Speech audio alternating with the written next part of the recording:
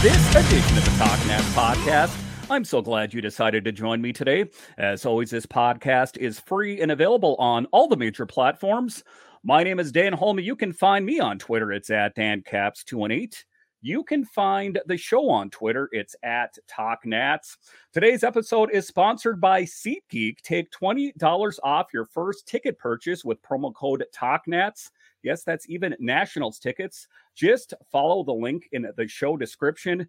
Today's episode is also brought to you by Manscaped. Take 20% off plus free shipping when you use promo code MinuteCast at manscaped.com. And this episode is also brought to you by Mayweather Boxing and Fitness at 230 Water Street. Just tell them you want the Nats discount. So in this edition of the Talk Nats podcast, we talk about Davey Martinez's new deal and what that means for the Nationals. We'll talk about Dylan Cruz and how he keeps climbing up that ladder. Where's it going to top out at the end of the year? But just to get it going here, we have Matt Weyrich of NBC Sports Washington. Matt, welcome to the show. Appreciate you having me on, Dan. Lots going on here in Nats world. So today, the big news for today was that the Washington Nationals signed Davey Martinez to a new 2-year deal. There is an option for the third year. What were your initial reactions to that signing? Yeah, honestly, it was kind of a what took so long reaction for me. I mean, Davey Martinez obviously was with the Nationals. Wins and losses really aren't how you measure a manager's success when you are going through some lean years like the Nationals are right now. But I think there are a lot of positives that you can point to with how he has led this team, particularly in how he has had his players go into the ballpark every night, playing hard, despite the fact that the losses have seriously mounted, peaking with the most losses in Major League Baseball last year. This team still has a lot of fight. They still are playing to every last out. We've seen it time and time again this season with them mounting some serious comebacks in the late innings, bullpen arms coming out and shutting things down to keep them in games. I mean, there are a lot of times when players on this team could give up, and Davey Martinez is the captain of the ship that has not let them do so. So, I think that he is the right man for the job here to continue through and see this thing out. And I'm very interested to see what it looks like Davey Martinez-led team once this team is ready to contend again, because we only really got to see that for 1 or 2 years there before things really started to fall apart. And I think a true measure of a good manager would be how he coaches through the good times and the bad times. And Davey Martinez has seen both of those, and I think that he's done that very well. The thing I like about him is he knows when to be firm, but he always seems like he has a positive attitude. Granted, I've never met the man, just what I've seen in different videos and that kind of thing. But just taking a look at the record, I think what really helped Davey Martinez and Rizzo, I think eventually, is how they were able to turn this team around. A lot of people, kind of saw this season was a lost cause to a certain extent, that this was just a part of a rebuild. But he has really turned this team around. And if you take a look at it, they're 8 games behind the Cubs for the third and final wild card spot. Now, if they made the playoffs, that would be quite something, but it's not even about that. What he was able to do for this team is quite impressive. Absolutely. I mean, Davey Martinez's style is to have an open communication. Guys can come in, open door, talk about whatever they need to. They can say anything to him and he'll be receptive to it. But also he lets them be themselves. He encourages them to be themselves. This is a young team with a lot of guys who are just breaking into the major leagues with the Nationals. And Davey Martinez is the guy who is showing them what it means to be a major leaguer, pointing them to the leaders in the clubhouse, saying, these are the guys you want to emulate. These are the guys you want to follow. And it's helped foster a really strong culture on this Nationals team that I think is something that they're only going to continue to build on. So in order to continue to build that, I think having Davey Martinez there is such a key component that, it's become a foundation for this team. We heard it all in 2019, stay in the fight. This is the way that the Nationals, they had fun. They were a bunch of old guys who were able to let loose. Now with them all young, I mean, they're able to let loose even more. So I think it's a lot of fun to watch this team come into its own, and Davey Martinez is certainly should be credited with having a hand in the success of a lot of these young players, namely guys like CJ Abrams, Mackenzie Gore, Kebe Ruiz, all who have enjoyed pretty strong seasons here. Josiah Gray as well. key members of this organization thriving and coming to their own under Martinez's watch. And if we take a look at it, stability would be one of the things that I would say is the biggest thing is we take a look at it. So Davey Martinez has been here for some time, and then Dusty Baker before that. I guess if there was one do-over, I think that some Nats fans, at least a couple of years ago, maybe thought they cut ties with Dusty Baker a little bit soon. But I think that most Nationals fans in general like the job that Davey Martinez has done. I do as well. So let's take a look at Rizzo. It is rumored that he is the next man to get a new contract. Another guy that, carries a lot of pressure on him, for the good and the bad. And some people take a look at the moves. We saw Scherzer and Trey Turner get dealt out to the Dodgers, then Juan Soto and Josh Bell out to the Padres. And some people were beside themselves, like, how could you let this happen? Max Scherzer wasn't coming back, and neither was Trey Turner. We got a huge return for them. It really has helped bolster the prospect pool. Same thing goes for the return that the Nationals got for Juan Soto and Josh Bell. The biggest thing is to not get caught up in the moment and say, well, how are we going to get out of this? It's big picture. Now take a look at how great the Nationals farm system is. I want to say it's the 8th best in all of Major League Baseball. That is quite a story, and Mike Rizzo has had a lot to do with that. Absolutely. I mean, Rizzo built this team once, and now he's trying to do it again, up for an extension, just like Martinez. Multiple reports saying that they're working towards a similar structure. Does seem like they kind of come as a package deal at this point, and with a sale potentially coming here, I think you were right to hammer the point on stability. Just to have the same two guys who have been there to be, able to see this rebuild through, I think is important for prospective buyers, just to see, okay, these are the guys that have kind of been the architects of this whole thing. And now we're not, getting two new people thrown in to start changing things and disrupting that chemistry. So with Rizzo, he's definitely not a perfect GM. I think that the Nationals certainly did some few things to themselves that forced them to enter a rebuild. That happens with any organization. It's a really tough line to toe when you are a good team for a long time and you're trying to continue to produce talent in the farm system. They were not able to do that, drafting lower in the first round and ultimately draft really any impact talent from the second round on for a good span there from 2012 to 2019. So they're trying to overhaul a few things. They've brought in a lot of new voices, a lot of new faces here in the player development staff, namely researcher staff, things like that. Rizzo is still Rizzo. He's going to lean on his scouting background first and foremost, but certainly I think that he deserves, as somebody who has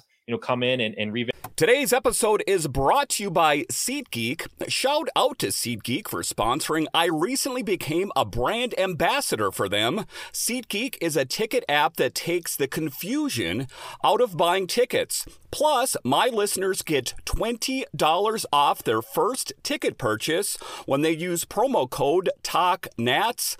Click the link in the show description to download the app. Remember code TALKNATS to take $20 off your first ticket purchase. Just follow the link in the show description. News. Manscaped now sells beard products. That's right, they are once again revolutionizing men's grooming with a brand new Beard Hedger Pro Kit. From a beard trim to a fresh shave, the technology behind the Beard Hedger Pro Kit allows you to shape your signature beard look. Now you can finally use Manscaped products to make your drapes match your carpet by going to manscaped.com and using promo code MINUTECAST for 20% off and free shipping. It's time to tame your mane. No one likes a weird beard, so say goodbye to all the stubble trouble with Manscaped's Pro Beard Kit. It all starts with the Beard Hedger. This thing is a juggernaut of fixing faces. First off, this cordless trimmer has a rotary wheel that gives you 20 hair cutting lengths, all with one guard. So no more messy drawers full of extra add-ons. That's right, face grooming doesn't need to be hard. Get 20 different beard lengths in just one guard. Plus, it's waterproof so you can shave in the shower to avoid all the hair in the sink. Get 20% off and free shipping with promo code MINUTECAST at manscaped.com. That's 20% off with free shipping at manscaped.com and use promo code MINUTECAST. Manscaped Beard Hedger, one stroke, one guard, 20 lengths. An organization through a rebuild before have the chance to see this one through, considering he has already pulled off some moves that are starting to look pretty good. It's interesting how people's tune changes in a hurry. Earlier in the season, it was like, get rid of Rizzo. Everyone was kind of talking about that because, they're in the midst of a rebuild, but now everyone is singing their praises. So the interesting thing to look at is the Nats are 57 and 68, 19 and 10 in their last 29. Matt, you're a guy that's covered this team for quite some time. Look into your crystal ball. How do you see this team finishing at the end of the season? Do you think there is a snowball's chance in hell of them making it to the playoffs? Or what is it about? Is it about assessment for the rest of the year? Yeah, I think it's certainly about assessment. I mean, certainly they're trying to win games right now just for the sake of maybe morale more than anything else. And also the fact that since they did draft in the first top five picks of last year's MLB draft, they cannot draft in the top five once again. So there really is no incentive for them to have a bottom five uh, record at the end of this season with the new CBA rules. So they're trying to win some ball games. They're trying to make some noise, play spoiler for other teams. I don't know that the playoffs are in the cards for this team right now. You mentioned 8 games between them in the wild card spot. There's a lot of teams in the way of them as well. So I don't think that that's necessarily going to happen for this team here in 2023, but I do think that they are trending certainly in the right direction. A 70-win season seems well within reach for them, which is a market improvement for this team. And considering that they had such low expectations coming into the year, I mean, they were a slam dunk team to, everybody looking into their crystal ball said they were a bottom 3 team in the league, stamp and lock it in. And they're certainly proven to be a lot better than that. And that's been a testament to the players that they have brought in. Just switch gears here a little bit as we take a look at this season. There have been some bright spots and some kind of, not so good things. If we take a look at some players that have really risen above, much greater than I think anyone ever expected. If you take a look at Stone Garrett, for example, I was kind of singing his praises all season. It seems like whenever he gets his opportunity, he makes the most of it. He struggled a little bit earlier in the season. He didn't have the same consistency with left and right-handed pitching, so I think he's kind of even-keeled there.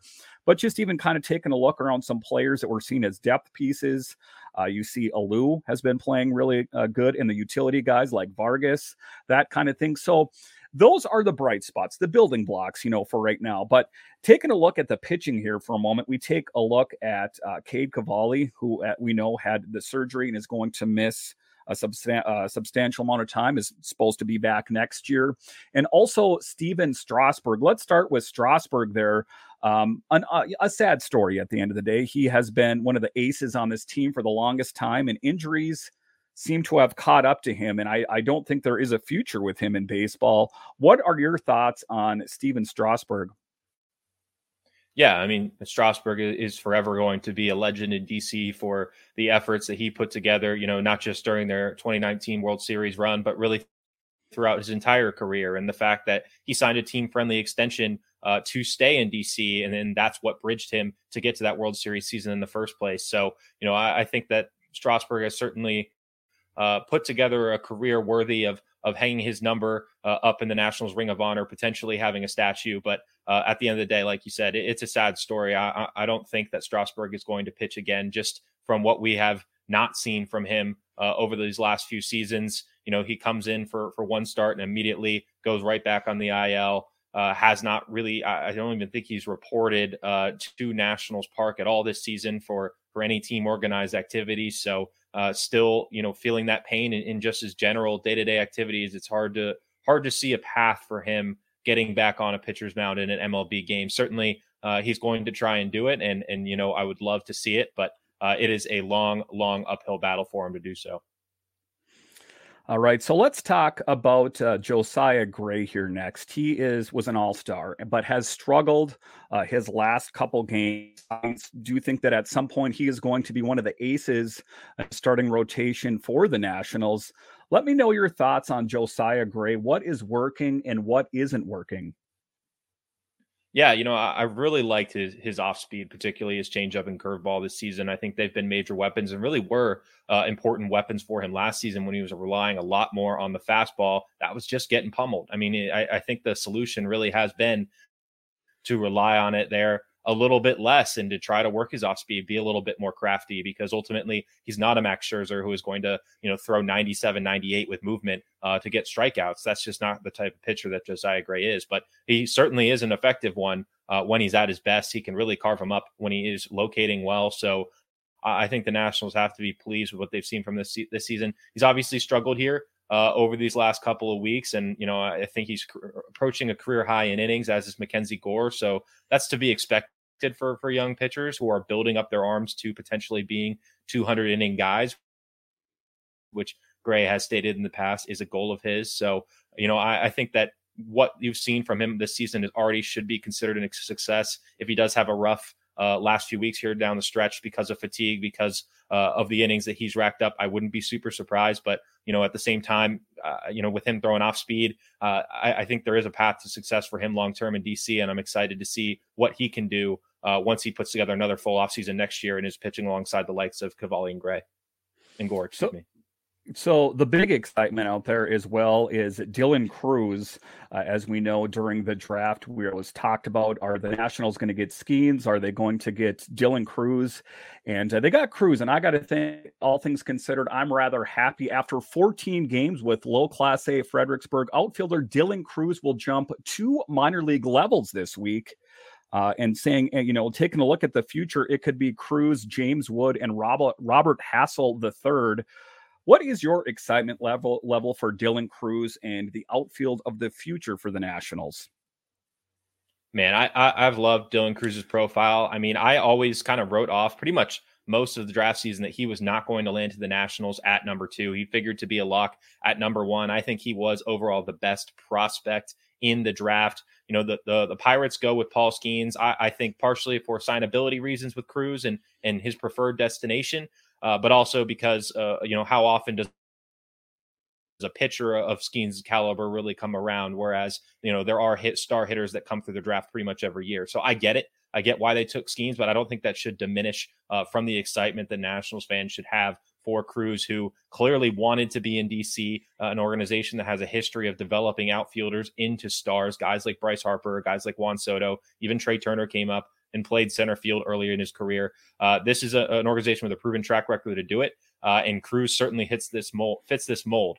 So I think that, the success that he had there in Single A, I mean, I can't tell you that Fredericksburg was really offering much tougher competition than he was seeing in the SEC this past season. So it did not surprise me that he was able to take advantage quickly. But now he moves 2 levels, skipping that pitcher-friendly ballpark in Wilmington at High A and going straight to Double A, where now we're going to get a real test of what kind of player Cruz can be and see if the strikeouts that he was racking up, even in Single A, rear their head or don't prove to be a problem. When will we see him on the big team, the Nationals? Again, I want you to look back into your crystal ball. When is he going to be ready for prime time? Personally, I think I'd be shocked if we did see Dylan Cruz in the majors this season. I mean, they have about a month left of the Double A season here. So if he struggles particularly, we're definitely not going to see him. But even if he comes out of the gate really hot, I think they want to get him acclimated to Double A, get him facing competition and then having to adjust once that competition adjusts to him. It's one thing to come up and be good right away, but it's another thing entirely to, once other pitchers start to figure out why you're pummeling them, still pummel them anyway. So I think that this is, an aggressive assignment for Cruz for sure, to already be putting him in Double A. But at the same time, I don't think you need to overdo it and call him up to the majors this year. I would imagine that he reports to spring training next year and is in competition for a spot on that opening day roster. I would not be surprised if he does make the team out of camp next year, especially with the draft pick compensation that you can get as an organization if your player finishes in the top 2 of Rookie of the Year or MVP voting. But certainly, I think there's no reason to rush Cruz given the state of the Nationals. Now, if they were to suddenly make things interesting in the wild card race, sure, maybe they call him up, but I think that's really a long shot and not something that anyone in the organization is really expecting at this point. So the other surprise in the last game here is that we saw Carter Kieboom. He didn't play in the game, but he was in attendance. He was there. Kind of an odd move. The different podcasts and the different programs I listen to, blog writers out there, they kind of said that, they're hiding him in the minors, that we'll probably never see him on the Nationals, maybe ever again, but not this season. And then all of a sudden, poof, there he was What's behind that at the end of the day? Why Carter Kieboom now? Is this make or break for him? One of the other podcasts I was listening to, they said that they didn't want him to play in this last game just because it was under the national lights and everything, and they didn't want him to really feel the pressure. For me, and I don't know if Carter Kieboom's ever going to find a spot on this team. What do you have him pegged for? Kieboom, right now where he is at the Nationals, he is, in front of nobody in the pecking order at this point. There, the first round draft pick expectations are gone. And now it's, do you have anything to show us? And I don't think that they're just going to hand him playing time right off the bat. I mean, we saw with Jeter Downs, he really had to earn his way to at-bats with the Nationals. And ultimately, he did all right in his very few number of at-bats, but ultimately they send him down anyway. So, with guys like Michael Chavis and Ildemaro Vargas playing every day at this point, I would not be surprised if Kieboom has to play very limited spots, maybe pinch hitting roles, pinch running roles, late inning fielding, whatever it may be, the Nationals decide to do before we actually start to see him in the lineup on a regular basis. So it's going to be, he's going to have to prove himself and prove himself quickly, I think, to earn any kind of major role on this team. Yeah, it's a tough role for him, and there were such high hopes for him. Maybe he'll find his way at the end of the day. Listen, Matt, I want to thank you for joining us on this edition of the Talk Nats podcast. Why don't you tell everyone where we can find your work and your Substack? Absolutely, yeah. As Dan mentioned, I just recently started a Substack on Nationals content. Haven't been covering the team here this season, but been missing them a lot. So decided to start up a little newsletter there. So he's going to throw the link in the bio. Be sure to check that out. My second newsletter just came out Monday morning, talking about Dylan Cruz and that aggressive assignment, as well as some Mackenzie Gore tidbits that are certainly worth checking out. I'm also over on NBCSportsWashington.com, where I cover the Capitals. Caps media game is going to be Tuesday afternoon, so I'm sure there's going to be a lot of content coming out. You'll see me making an absolute fool of myself on a pair of skates, so definitely looking forward to that, and hopefully you guys don't laugh at me too much when you check it out. All right, Matt, thank you once again for joining us on this edition of the Talk Nats podcast.